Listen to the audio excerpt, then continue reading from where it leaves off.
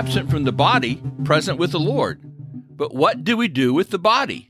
Hi, I'm Rex Rogers, and this is episode number 7 of Discerning What is Best, a podcast applying unchanging biblical principles in a rapidly changing world and a Christian worldview to current issues in everyday life. In Western culture, the traditional answer to the question of what to do with the body was bury him, but the new answer is burn him. No disrespect intended. Burial versus cremation is not an abstract debate. Since death and taxes are unavoidable, if you haven't yet faced the bury or burn question within your extended family, you likely will. Cremation, the act of turning a corpse to ashes, was once virtually unknown in the United States, but not anymore.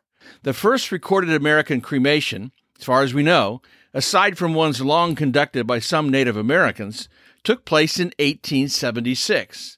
Still, before 1930, cremation was virtually unknown, and by 1975, according to the Cremation Association of North America, cremation was chosen for body disposal in only 6% of all deaths in the United States. Since that time, the number of cremations has increased dramatically. By year 2025, the Cremation Association projects 57.27% of American deaths will be administered via cremation, an amazing cultural shift in just 50 years. In 2021, 10 states recorded cremation rates higher than 70%. Nevada's rate was highest at 80.7%. To put this in global perspective, consider that Japanese families choose cremation in 98% of deaths. For Great Britain, the percentage of deaths handled via cremation stands at 77.5%. Scandinavian countries register about 70%, and the Canadian cremation rate is increasing rapidly, currently over 73%.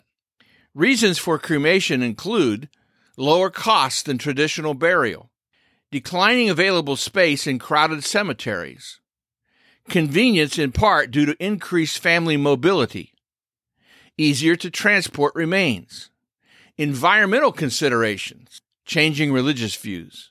Various religions have embraced cremation, for example, Hinduism and Buddhism.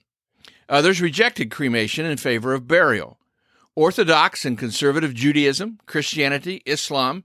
For these groups, not getting a proper burial is a dishonor. Ancient Israel placed bodies in the ground in a pattern imitating the burials of the patriarchs Abraham, Isaac, and Jacob. Phrases like gathered to his people suggest burial in family crypts. This practice continued in the New Testament era with burials of, for example, John the Baptist, Lazarus, Stephen, and the Savior Jesus. Historically, Christian tradition opposed cremation as a pagan rite that attempted to thwart the promised bodily resurrection, rejected the body, or reinforced the idea of reincarnation. Christians believed that a deceased person's physical burial best pictured the substitutionary atonement of Christ's death, burial, and resurrection, and in turn, the bodily resurrection of the saints in the time of Jesus' second coming. Christians prefer to symbolize in burial the promise of the resurrection. The word cemetery, for example, has Christian roots in the term dormitory, a place where people sleep, implying they will awaken again. We know from the catacombs that Christians buried their dead for centuries. With the spread of Christianity, internment, whether by land or sea, became so common the term Christian burial became synonymous with the practice. This podcast is about discerning what is best. If you find this thought-provoking and helpful, look for us on your favorite podcast platform. Download an episode for your friends. Some Christians contend that any use of fire in funeral ritual smacks of false religion. Yet this begs the question of why deaths involving fire should be viewed any differently.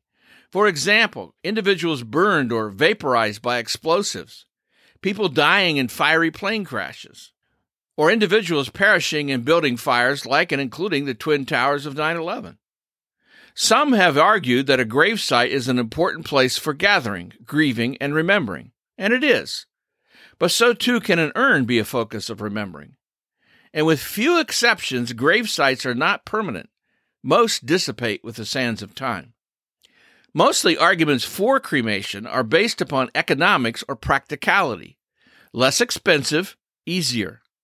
Arguments for burial are based upon symbolism and tradition. But the Bible does not condemn cremation nor mandate burial. In fact, while the Bible says a lot about death, and while bodies are God's gift and should be respected, what ultimately happens to bodies is a secondary consideration. So to cremate or to bury is today a matter of Christian liberty. Centuries-old practice indicates burial is practical. In days gone by, when people died, they were often buried on the spot. Burial met the need. Cremation also meets the need, practically if not traditionally. And as long as Christian doctrine isn't denied, cremation cannot be considered unbiblical. Besides this, no burial method is a threat to Christian resurrection or to the soul. God can resurrect ashes as well as dust. Stewardship is an important Christian concept. We're responsible to God for how we live, handle the world's resources, use our time, talent, and treasure, and how we pass from the world. The intent and content of a funeral service is what really matters, not the method of disposition of the body or whether body parts have been donated. It's not death and despair, but life and hope that should be our focus, looking past the end of life to the afterlife. So, burial or cremation? One thing's certain, for dust you are, and to dust you will return. Well, we'll see you again soon. For more Christian commentary, be sure to subscribe to this podcast, Discerning What is Best. Or check my website, REXM as in Martin, that's rexmrogers.com. And remember, it is for freedom that Christ has set us free. Stand firm.